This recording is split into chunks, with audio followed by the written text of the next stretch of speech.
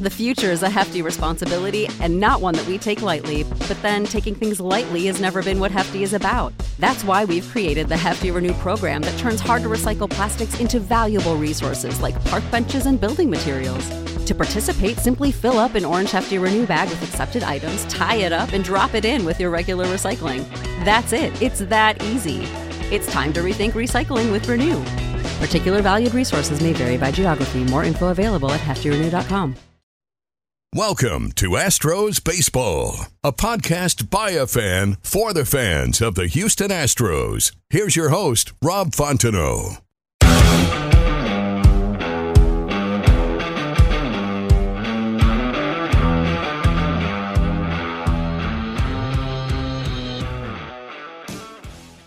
Astros Baseball is brought to you by Ram Shirts. Ram Shirts offers custom printed and embroidered apparel. They offer direct-to-garment printing for small runs and screen printing for larger runs. Follow them on Twitter and Instagram at Ram Shirts. Go to ramshirts.com for all your custom apparel needs. Hey guys, thanks for tuning in to this episode of Astros Baseball. Joining me today is senior writer from Sportico, Barry M. Bloom. Barry, thanks for coming on today. My pleasure, Rob. Thanks for having me. So tell us a little bit about yourself. Where'd you grow up and how'd you get into sports writing? Is that something you wanted to do as a kid? Well, I grew up in New York, in the Bronx, basically about 10-minute car drive from Yankee Stadium, hour and a half on public transportation on the two buses and the subway you had to take to get there. So really under the shadow of Yankee Stadium.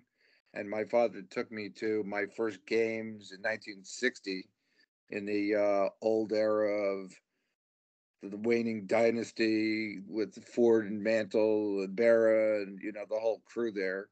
And the Yankees went to the World Series 5 years in a row, the first 5 years I watched baseball. So I thought that was just the way life was going to be for the rest of my life. And I have no complaints. I grew up as a Yankee fan. I'm still a Yankee fan. I'm probably harder on the Yankees than anybody else because I'm vested so deeply in it for so many years. But like I tell everybody, when I realized that I wasn't going to replace Mantle in center field for the Yankees, I had to find another way of getting into sports full time. And even as a junior high school kid, I was a pretty good writer. So when I went to high school, I went to DeWitt Clinton High School in the Bronx, which was about 7,000 boys at the time. It had a tremendous journalism program and a great teacher, Ada Charles, who led the department. The newspaper won awards every year. So I joined the newspaper as a sophomore. The first things I covered were fencing matches and track meets. And then I graduated up to basketball and football, which was a huge thing there. I was sports editor of the paper in my senior year. When I went to college across the river at Fairleigh Dickinson University in Teaneck, I became sports editor of the newspaper there. Also editor-in-chief eventually of the newspaper there. Sports director of the radio station. We went around the country doing play-by-play for the basketball team. For 2 or 3 years. That was fun. My career could have gone really broken either way. Could have broken into radio, could have broken into newspapers. There was still a lot of opportunity at the time. My first job was I had a weekly newspaper. I moved to the Bay Area and in San Francisco. And I got a job selling advertising, writing copy, editing, writing a sports column for a local weekly in the Bay Area, independently owned, one of the last independently owned weeklies in the area. That got me started. I started freelancing for newspapers and magazines all over the country, covering all the sports. And that's pretty much the trajectory. My first job was in 1982. I was hired by the San Diego Tribune at the time. They were the afternoon paper. The Union was the morning, and I was hired to cover the Clippers. So I'm an original San Diego Clipper, and covered them for about a year and a half before they put me on the Padres. And then I did the Padres for 10 some odd years. The papers merged. A lot of people got laid off and, basically took buyouts in the same day. 350. I survived. I figured that if I ever ran into that again, as the newspaper business was going electronic, the internet was just starting to come in. I needed another outlet, so I went to law school, finished my first year, was moved over to the news side at the paper, at the combined paper, and did a sports business beat. Really carved out a sports business beat there with the expansion of the stadium for Super Bowls, building of the new ballpark in downtown San Diego, and ultimately I wound up going to Bloomberg in 1998 for 4 years as a sports business writer. So I came out of that, was hired at MLB.com in its fledgling stages in 2002, basically to cover the labor movement and steroids and the Expos moving down to Washington. There was a lot of, very complicated stories at the time that I was involved in. And then I just spent 17 years writing a column there, 16, 17 years, writing a column covering sports news, covering the commissioner's office. I covered Bud Selig's commissionership on a day-to-day basis.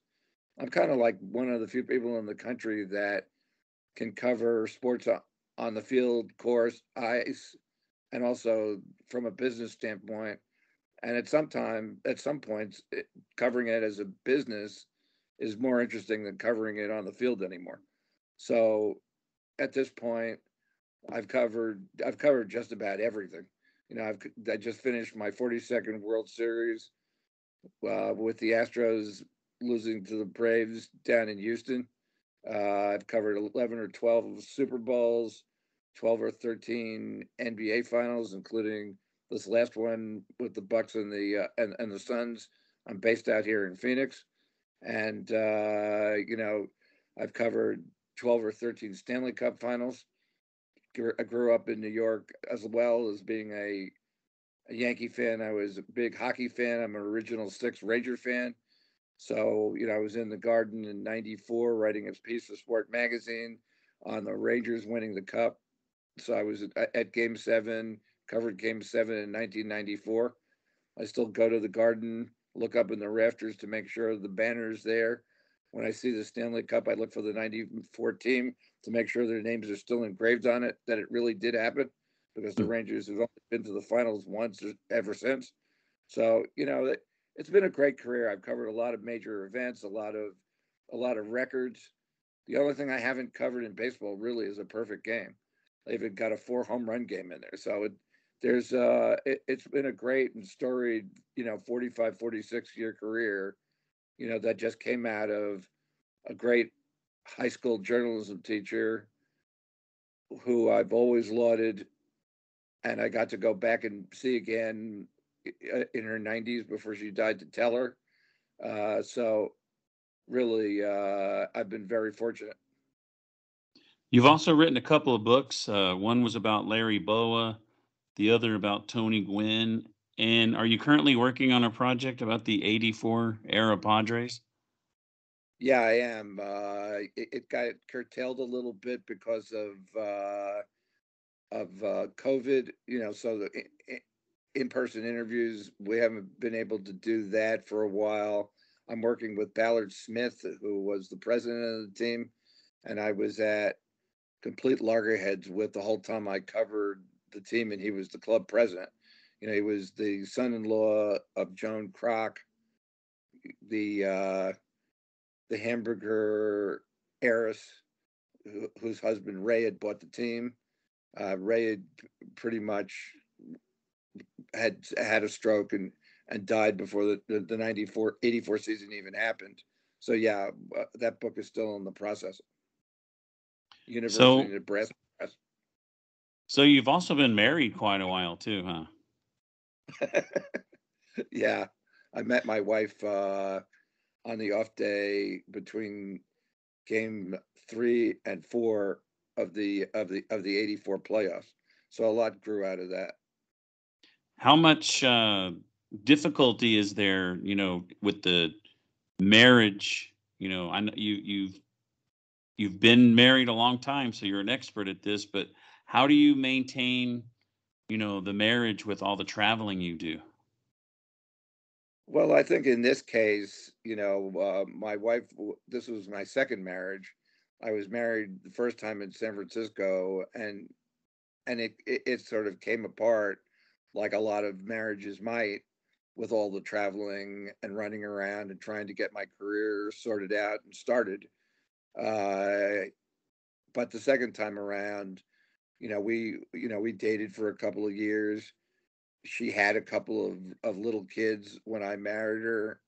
They were a really big part of the equation. They grew up. They're my son. They're my daughter. I now have 3 grandchildren. It's all good. It was built into the process.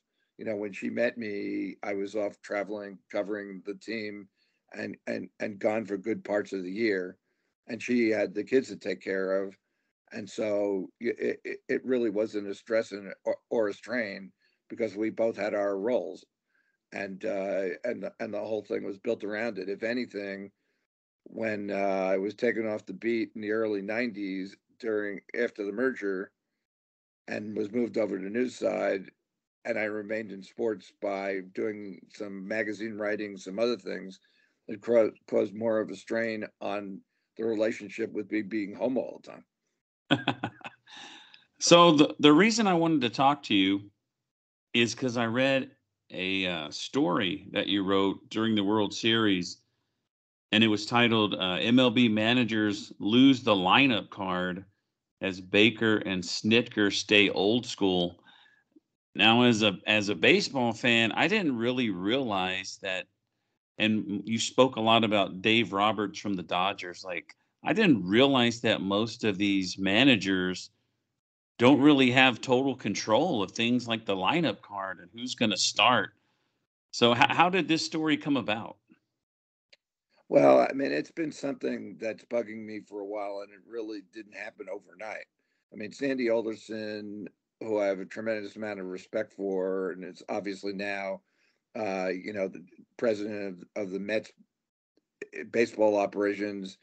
Uh, he came on the scene out of the commissioner's office to join the Padres in 2006, when the 2006 2007, when Bruce Bochy was managing the team, and the late Kevin Towers was general manager, and Alderson was sending lineups down from upstairs to Bochy, and they wanted him to play younger players. He liked to play the veterans.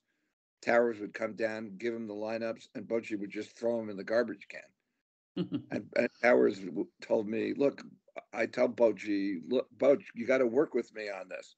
I'm trying to help you." And he was like, "Tell Alderson to get the hell out of here. I'm not using his lineups." And so ultimately, what happened is they made the playoffs in 2006. They lost to the Cardinals in 4 games. At the end of that season, he had 1 year to go on his contract. They pretty much made it clear they weren't going to extend him. He was going to be a lame duck manager.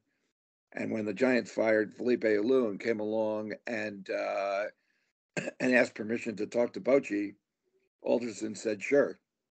And when Brian Sabean gave him a 3-year contract, he went back to the Padres, and Alderson told him, "You better take it, because I can't tell you we're ever going to give you a 3-year contract or that you're going to have a job here at the end of the 2007 season."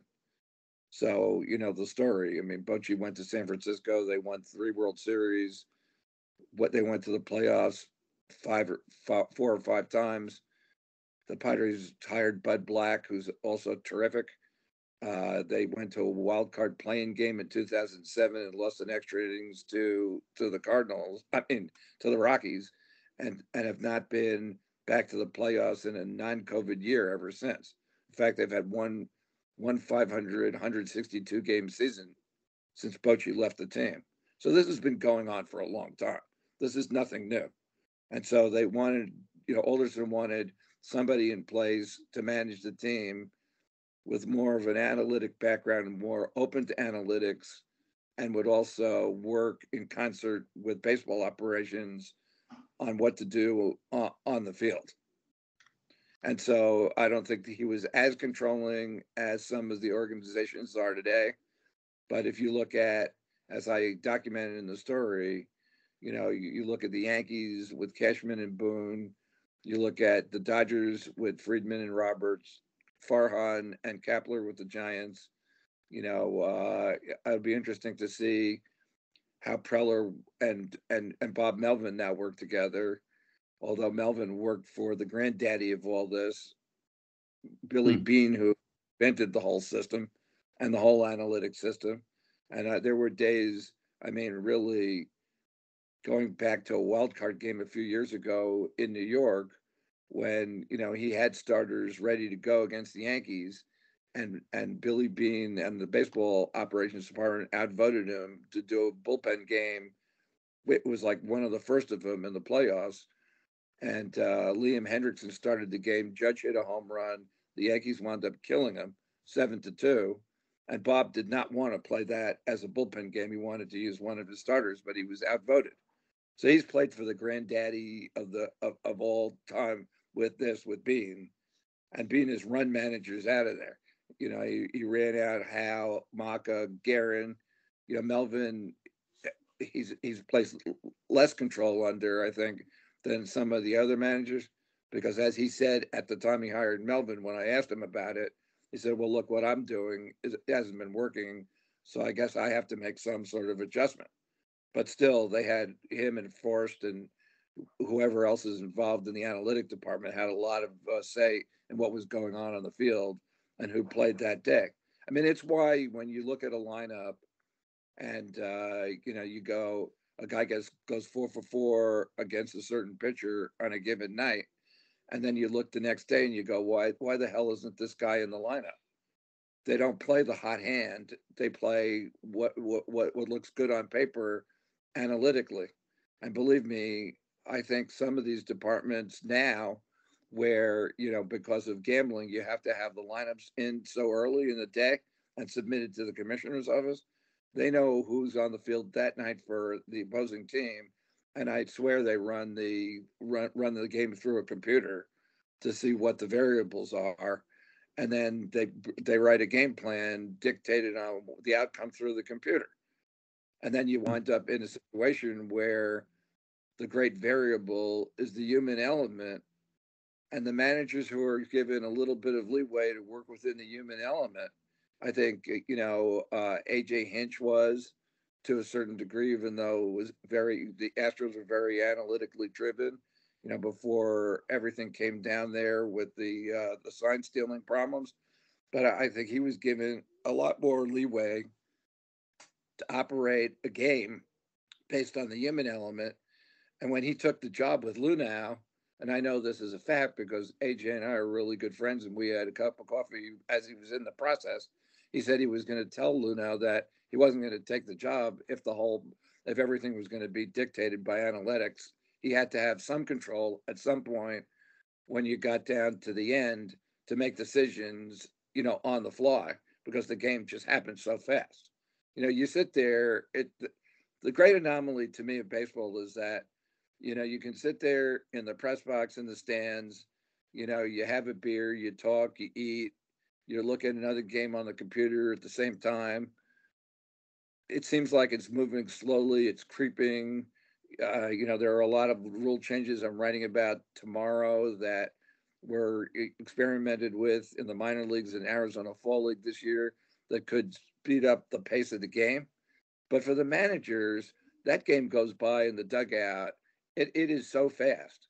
Yeah. I remember talking with Don Mattingly about it, when he was operating, under Ned Colletti, and under Ned Colletti's general managership, he was kind of old style. Ned went out, they drafted, he got them the players, There was some input from the manager on what they might need or whatnot. But Ned would put together the team. It wasn't a highly analytic department. And Mattingly, coming off of Joe Torre, would just manage the games.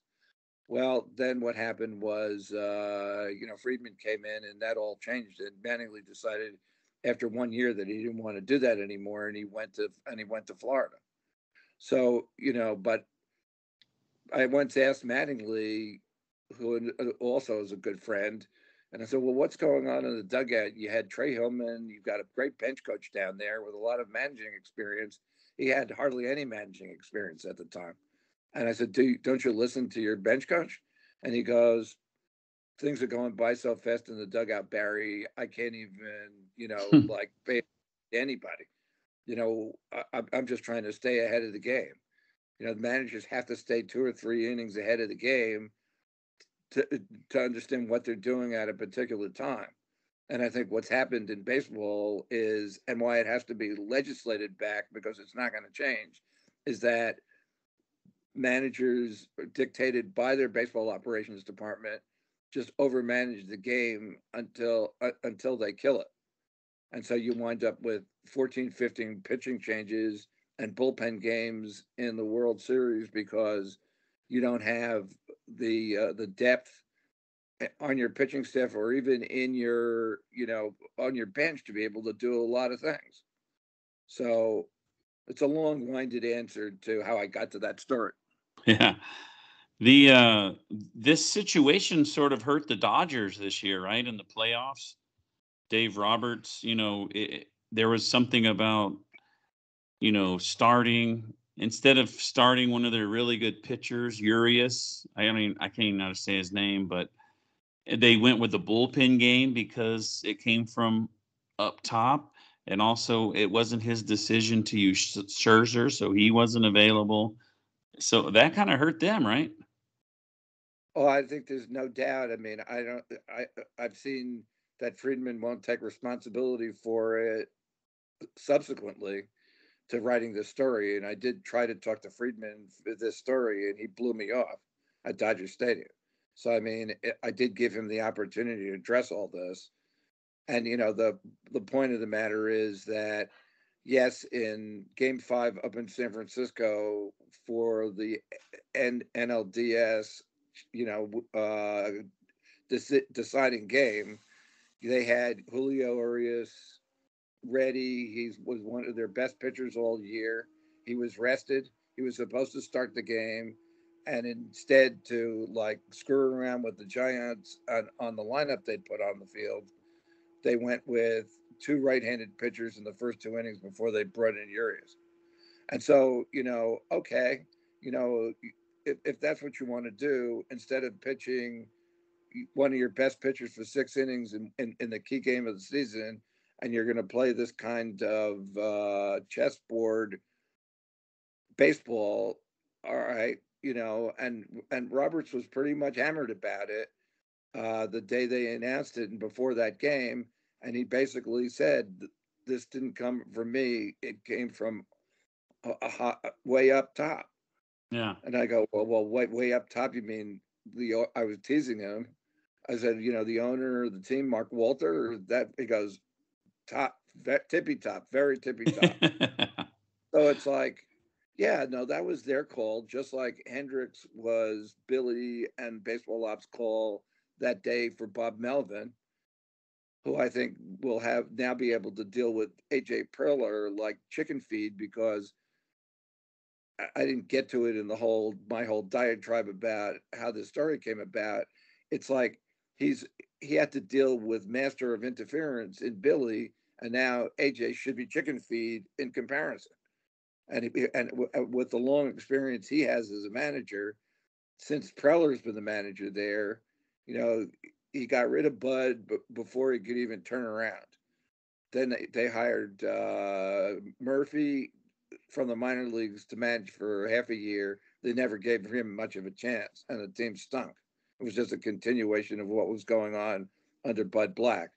And then they had an interview with Roberts that lasted 15 minutes, and they wound up bypassing him after a game, and he wound up going to the Dodgers, which is the best thing in the world that happened to him. And then, you had, you brought in two inexperienced managers in Andy Green and Jace Tingler, who had no respect in the locker room, had never managed at the big league level. Tingler had never managed, period. So, I mean, now you've got an expert manager with 15, 16, 17 years of experience in the major leagues, the last 11 with the A's, that Preller is going to have to deal with. But getting back to Roberts, yeah, the situation is such that I think over the years they've given him more in-game, they've had such success there that they've given him more in-game ability to make decisions on the fly. But I still think a lot of it's scripted, and there's no doubt that in that game they were told, he was told, you're going to use these two guys, then you're going to use Urias for 4 innings, and instead of just like use Urias for 5, which he was sailing along, he was pitching well. The only thing he had done was let up a home run, which gave the Giants their only run of the game. It was 1-1, and now if you kept him in to pitch the 7th, then if the Dodgers score, you have, Treinen, you have Jensen, you have your bullpen, and you've got, Joe Kelly. They didn't even use him in the game, and essentially, why would you go to Scherzer unless you're in an emergency situation when you know that you're going to go, if you win to go to the National League Championship Series, you're going to need that guy to pitch game 1 or 2. But there's just this all-in, mentality now. I briefly talked to Dusty about it when I got a chance to talk to him during the World Series. And I go, I've never seen anything like this. And he goes, I haven't either. There's just this all-in mentality now on every game. Every game is a condensed unit in the postseason now. You do whatever you can to win that one game, and then you worry about what you're going to do in game 5, 6, or 7 afterwards. And if it's in an earlier series, then be damned, because who knows if you're going to get to the next round. So why worry about that? I mean, there's no correlation to anything. I told Snitker when he was trying to figure out who was going to be his starter in one of the bullpen games, and he didn't make a decision until overnight. He didn't even tell the kid, because it was like his first start in the playoffs. Even if he knew he was going to go 1 inning, it was like, I didn't want him worrying about this overnight. And I told him the story about how back in the 1950s, when Casey was managing the Yankees and the Yankees were in the World Series perennially, he never told the starting pitcher who was going to be working that day the night before either. He didn't tell the press. He didn't tell anybody. When the pitchers showed up at the stadium, and they were all day games, of course, at that time, he would have the ball would be sitting in between his cleats when he got to his locker, and that's when he knew he was starting that World Series game. And in fact, the funny story about it and how I know about this is it was written in Don Larson's book. Don Larson had been shelled in one of the early games of the 1956 World Series. He never thought Casey was going to pitch him again in the series. Before game 5, he went out on a bender with Milt Richmond, a UPI, famous UPI reporter at the time. They did the city. It came to be 2, 3 o'clock in the morning. Milt Richmond said, I got to go home. I got a game to cover tomorrow. He goes, well, yeah, okay, but I'm just going to be sitting around. So see you at the stadium tomorrow. And so he went out and he stayed up practically all night, and then got to the ballpark, and the ball was between his spikes, and he wound up pitching the only perfect game in World Series history. So wow. Who knew? It's like, this is the, this is what happens. And I told Snitker the story coming off the podium, and we were just laughing about it. He's an old-time baseball guy, and as I wrote in the article, I asked him and pulled him to the side, coming out of one of the games at Dodger Stadium, and asked him how much interference he has from the front office. And he said, well, we have everybody in baseball operations is involved in this. It's a team thing, but I don't have to do anything I don't want to do. Right. And that's a big thing. I think there are plenty of guys who have to do things that they don't want to do. Without any firsthand knowledge of what went on with the St. Louis situation, I believe philosophical differences means that, Stilt didn't want to do what Mozeliak wanted him to do. There was just a difference of opinion of how to run the team on the field. And so when you have that, if you're a baseball operations department and you want your manager to be in total control with what you're doing, or right on the same page, you're going to go out and get somebody now who's going to do that. I think Dusty's situation in Houston was much different because, you came off Luhnow, you're bringing in, I think if I remember correctly, they hired Dusty before they hired the general manager, right? Yes. So, I mean, they realized that they had to have somebody with major, props and a career, not only, on the field as a manager, but on the field as a player. And, and who had experience with a number of teams in a number of situations. And I mean, this is a guy who was able to manage Barry Bonds and Jeff Kent together, and get them to the World Series. So, and he, and manage, disparate groups of people in, Chicago and Cincinnati and Washington, and win everywhere, go to the playoffs everywhere. I'll tell you a story, I wound up, really, despising the way the Reds handled the situation with Dusty after he had the mini strokes. They kept him around for another year. They won 90 games.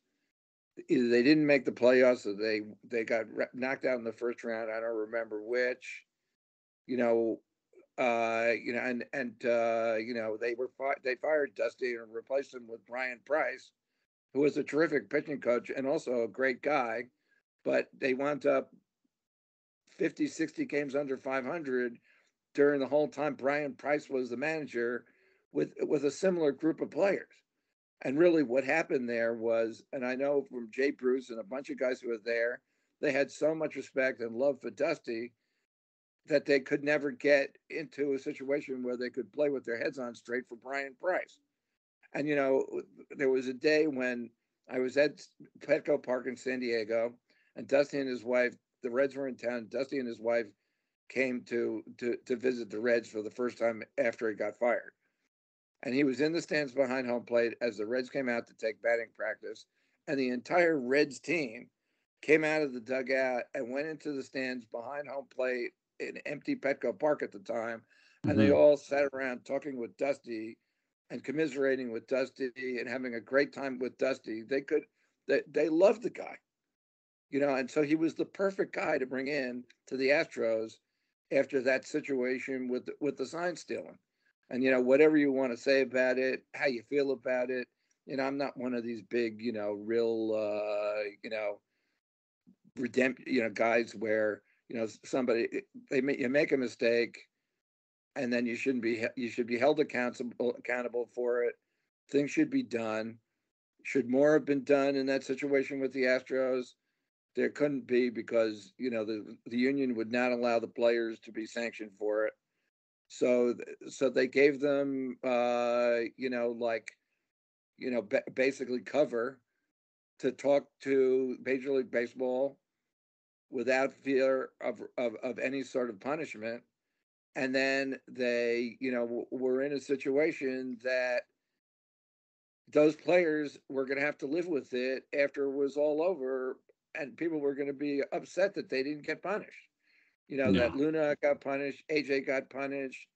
Lunaw's no longer in baseball and probably won't be back in. That Crane got fined $2 million. They lost draft picks. But Dusty was the perfect guy to come into that situation and tell, the Bergman and Altuves and Correas of the world in there, hey, look, we've got a great team here. Let's move on from this, and I'll have your back.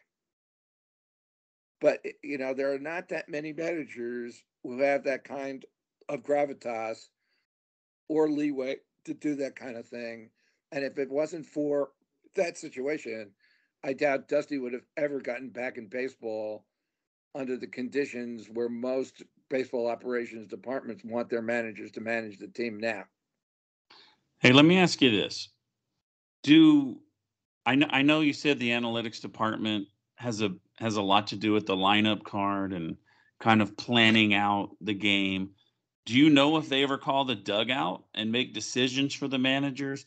Because I know as fans, we watch the games, and we're like, why did Dusty do this? Why did he put this guy in? And you can't understand the moves that they make, but you can't really blame the managers for a lot of moves, right? Because a lot of it's not their decision.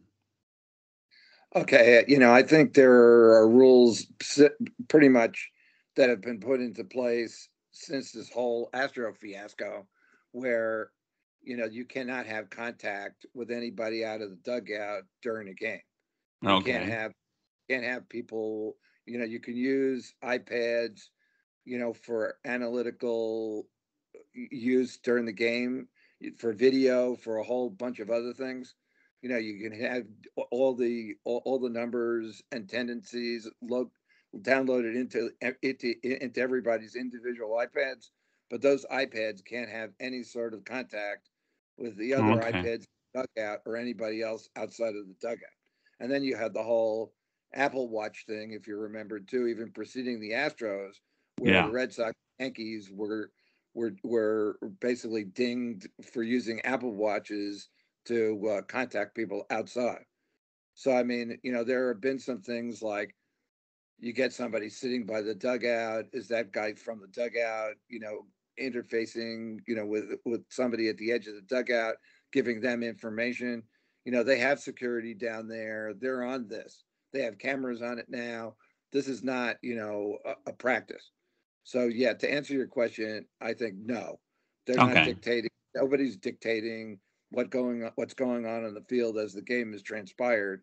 Baseball has pretty much shut that down. And Okay. but So, but but the thing is, to further answer your question, all right. this is what happens. You have a group of baseball operations people, and there are meetings upon meetings all day long before a game starts.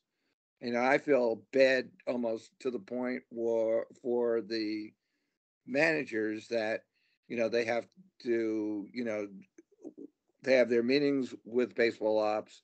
They have to do their community orientation things and go out into the community, or people come to the stadium. They have to deal with them too. They have to deal with us before the game and after the game. They have to work with the players. Every player has got an individual program that they have to work on now. There's no team program. Everything is worked out for a player, and you've got to understand this. Their nutrition, their workouts, their approach to the game, and then it changes, for pitchers and hitters based on the pitcher they're facing in that game or the hitters they're facing in that game. So there are individual, programs for each of these players every day, and overall that of things they want them to work on, and how they get to the point where there are muscle programs for people who do more lateral movement than front moving movement, or have to combine the two. For pitchers, they have it broken down to such a degree that you can look at video, and if your arm angle is down a quarter of a turn from where it usually is, it may explain why you're not getting the same velocity on your fastball. So they want you to bring your arm back up. I mean, or the way your fingers are positioned on the ball when you're throwing a four seam or a two seam fastball, and why you're not getting the RPMs on it, or how to increase the RPMs. And now they're working with a tackier baseball to come out of the box so that they don't have to rub it up anymore, and there's more consistency, and the ball won't slip out of pitcher's hands. I mean, this is as really complicated and intrusive as you might. And what I'm explaining to you probably isn't even the half of it, because I've never been allowed to sit down in somebody's front office and watch it happening on a day-to-day basis. I'm just telling you what I'm getting from experience and Yeah. what other people have told me goes on. So you have all this mapped out, and then you get to the seventh inning of a ball game, And if the manager is told that in the seventh inning, based on the tendencies today and how we've mapped this game now, you have to go with a reliever A rather than reliever B in this situation. If he goes with reliever B than A, even if it works out, he's going to have to go back to his baseball ops department and explain why. Let me ask you this. I don't want to take too much more of your time, but have you talked to any players? Like, how do the players feel knowing that they have a manager who is practically, the boss of the team during the game? But how do they feel knowing that he's not really making all of the decisions? It's all kind of planned out for them. First of all, I don't think they care. It's basically the system they have to play within today. Everybody, most people, players in Major League Baseball, the great amount of them are constantly playing for their jobs. The guys who have the big contracts and when they're not hurt are in the lineup playing every day. That's the small percentage of players in baseball. If you have 1,200 players on Major League rosters at any given time, 80% of those players are playing for their jobs. So whatever they're told to do and whatever they're brought up from the minors or they make it through spring training and they're on the big club, they're going to do whatever they're told to do by management to stay there because it's such a short career. I mean, people don't understand how short a career it really is and that the majority of major league players, don't have much shelf life in the major leagues. So A, they're not complain about it, and B, they're certainly not going to complain about it to any sort of writer on the record. And most of them get as asides from people. And we haven't even been in the clubhouses the last couple of years because of COVID. So we're not even getting, the full detail of what's going on down there anymore. It's all controlled in either Zoom sessions or press conference settings. And it's a very rarity where you can pull a player aside on the field or ask a PR guy to get you a particular player. I mean, they will, but I mean, it's a completely controlled situation as opposed to 2-3 years ago before COVID, when you could sidle up to the backup catcher or middle inning reliever. And those were the guys that you would get all your information from because they were happy to talk to you while the current was going towards the more name players in the clubhouse, and they tell you what's going on. You had to have those relationships. It was really, really important, especially if you're a beat writer. It's I've always talked with Tony Clark, who's the executive director of the union now, and when he was a union rep and tied in, and he was on the bench, coming off the bench for the Diamondbacks and the Padres late in his career, and he and I developed a really good relationship. I mean, I'd always grab Tony to find out what the latest was that was going on with the union and with labor, because he understood it, he was interested in it, he had insight. If I didn't have access to the locker room, I would have never developed the relationship I have now with Tony Clark. So, this is the situation we're kind of in as reporters, and really, I wouldn't want to be a day-to-day beat reporter on any team at this point with the amount of control that Major League Baseball and the teams can exert over the media. So in closing, is Major League Baseball manager a desirable job these days? Well, let's put it this way. There's 30 of them, right? So it's always going to be a desirable job. But I think you do get to the point where, like what's happened with the Mets in New York at this point is that such a long time for them to hire Billy Epler. He had to be, way down the list before they got to him because nobody else wanted or would take the job, or after interviewing people, they realized it wasn't going to be a fit for them. And so now you're going to be looking for a manager there. You have a team that spends a lot of money, but there's going to be a lot of control from Steve Cohen in ownership through the baseball operations department all the way down that you're going to have to deal with.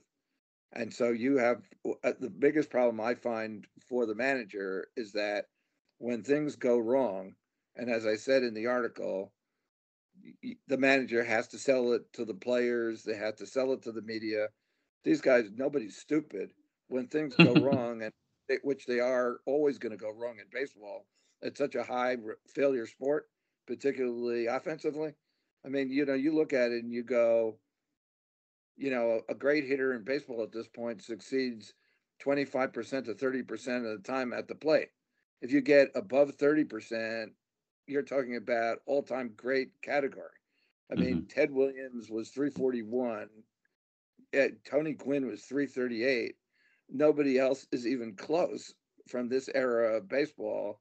You have to go back to the teens and 20s for the Ty Cobbs and Roger Hornsby's and those guys who are above those kind of hitters. Even guys like Rod Carew and George Brett, they were in the 320s. So they weren't as high. That's 20 points off of Williams and pretty close to Gwynn. So those are the all-time greats. If you're 20 to 25% of the time, then, basically you're barely in the major leagues, and anything below 20%, you can't play in the major leagues. So that's a huge failure rate for everybody. And then you add shifts, add tendencies, add, like the analytics and all the things that they do to make it even tougher on hitters. And there's going to be a lot of failure, in all of these games. So the manager then has to explain that failure, why it didn't work. It was dictated by management. They have to sell it to us. And after a while you go, look to Doc Roberts, who I've known since he was a player. It's like my eyes crossed, because it's like your credibility is getting shot here trying to explain this. And as I said, the first time, the next time a general manager comes down to a post-game press conference to explain what happened on the field, that's going to be the first time. Yeah. So the manager is on the firing line all day, every day. You have to have like a cast iron stomach to be able to do the job. And to say, is it a desirable job? I don't think it's as a desirable job as it was when I came up covering baseball, with the Dick Williamses and Gene Mocks and Billy Martins, and, they ruled the roost. And if they didn't, if anybody tried to tell them what to do, they would kick them out of the clubhouse, curse them out, and tell them that they weren't going to do what they wanted them to do, and they would keep their job, because that's the way baseball was at that point. And it's come, way around. In fact, Roberts asked me during the playoffs, he goes, "What do you think that guys like, Mock or Williams or Martin would have ever allowed all these analytic things from the club, from the baseball ops kid down to his office, and would they have accepted it?" And I said, no.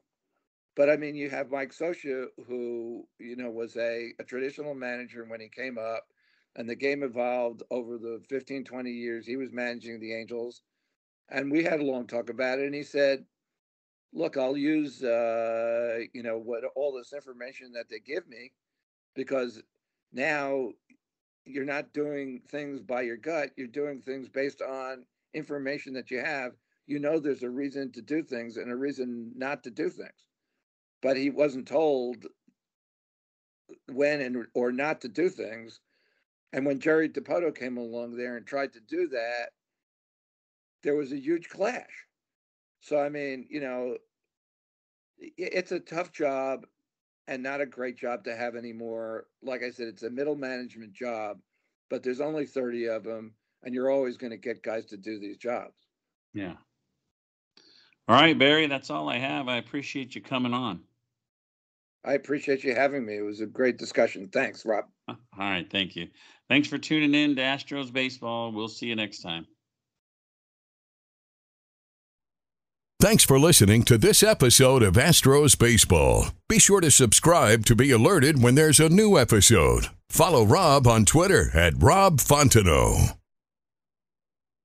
You know how to book flights and hotels. All you're missing is a tool to plan the travel experiences you'll have once you arrive. That's why you need Viator. Book guided tours, excursions, and more in one place. There are over 300,000 travel experiences to choose from, so you can find something for everyone. And Viator offers free cancellation and 24/7 customer support for worry-free travel. Download the Viator app now and use code Viator10 for 10% off your first booking in the app. Find travel experiences for you. Do more with Viator.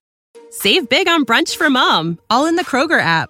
Get 16-ounce packs of flavorful Angus 90% lean ground sirloin for $4.99 each with a digital coupon. Then buy 2, get 2 free on 12 packs of delicious Coca-Cola, Pepsi, or 7-Up, all with your card. Shop these deals at your local Kroger today, or tap the screen now to download the Kroger app to save big today. Kroger, fresh for everyone. Prices and product availability subject to change. Restrictions apply. See site for details.